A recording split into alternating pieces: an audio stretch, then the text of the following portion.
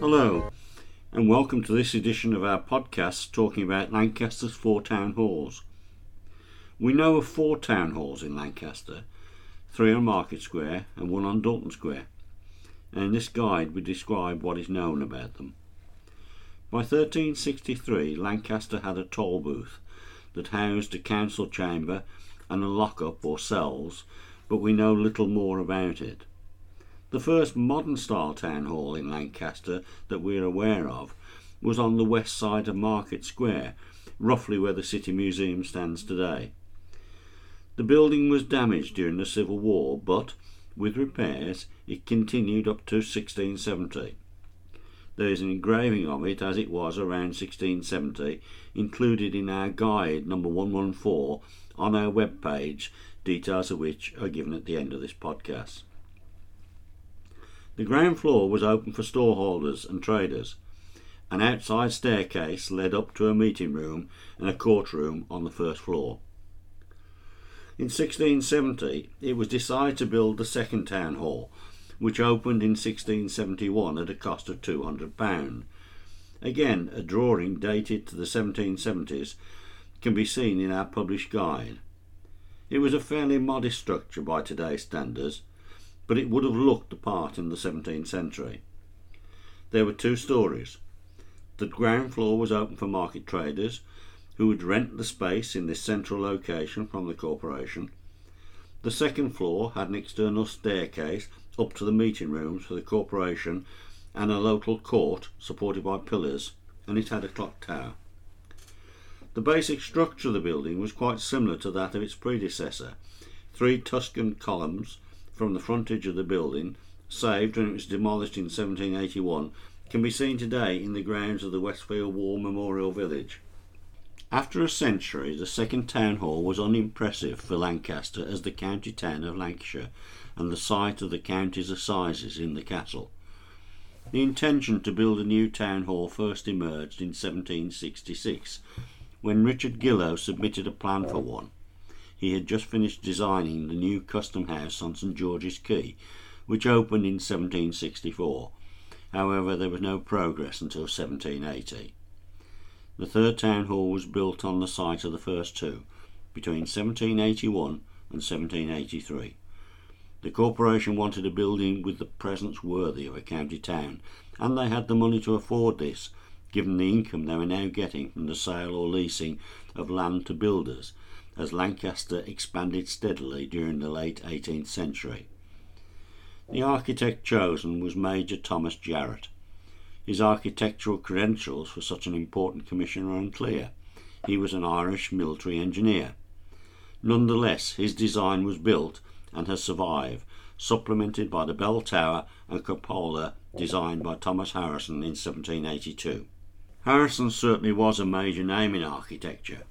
He was working in Lancaster at the castle, the New Skirton Bridge, and the tower St John's Church.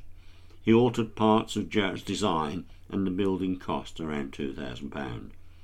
The main contractors were Robert Charnley, a stonemason, and Robert Dickinson, a carpenter, who had to provide an upfront bond of £3,000 to ensure the building's completion, which was on time. The third town hall shared some features with the first and second. The ground floor and basement were still open to house traders, the butter market, corn exchange, and some lock-up shops. The meeting rooms were on the first floor, and there was a cupola with clock and bell. It differed from its predecessors by having good masonry walls, a vaulted undercroft, and a very impressive portico of 4 large columns, the sandstone from a quarry at nearby LL. Overall, it was a building that would impress the elite of Lancashire, who came to Lancaster for the social scene during the assizes at the castle. As local government expanded in the 19th century, more space was needed for new or expanding functions, and in 1846 the traders relocated, and later the gated openings in the ground floor were filled in and became windows. In 1873 the first floor was remodelled and furnished by Gillow. The town hall was enlarged in 1871-4 and again in 1886 by an extension westward onto New Street, and another northwards to provide a new borough court and police station, designed by the Lancaster architects Paley and Austin. When the fourth and current town hall was opened in 1909, the Market Square building acquired a range of new uses: a bank, Canadian forces during World War II, and from 1923 the City Museum, which expanded into the whole building in 1977, along with a museum of the King's Own Royal Regiment. Lancaster's fourth town hall was needed because of the continuing expansion of the responsibilities of local government in the later 19th century. More duties required more staff and offices. Even the extended third town hall was now too small. A major difference was that, whereas the previous town halls had been funded by the corporation, the fourth was paid for by Lord Ashton, James Williamson II, who was Lancaster's richest man. In addition to paying for the Ashton Memorial in Williamson's Park and the redesign of Dalton Square with its Queen Victoria monument, he paid £155,000 for the new town hall in Dalton Square, which opened in 1909. The architectural aim for this town hall was again not only the provision of more office space, but also a desire to impress. Other towns in the north of England had been building large town halls. Lancaster needed to keep up.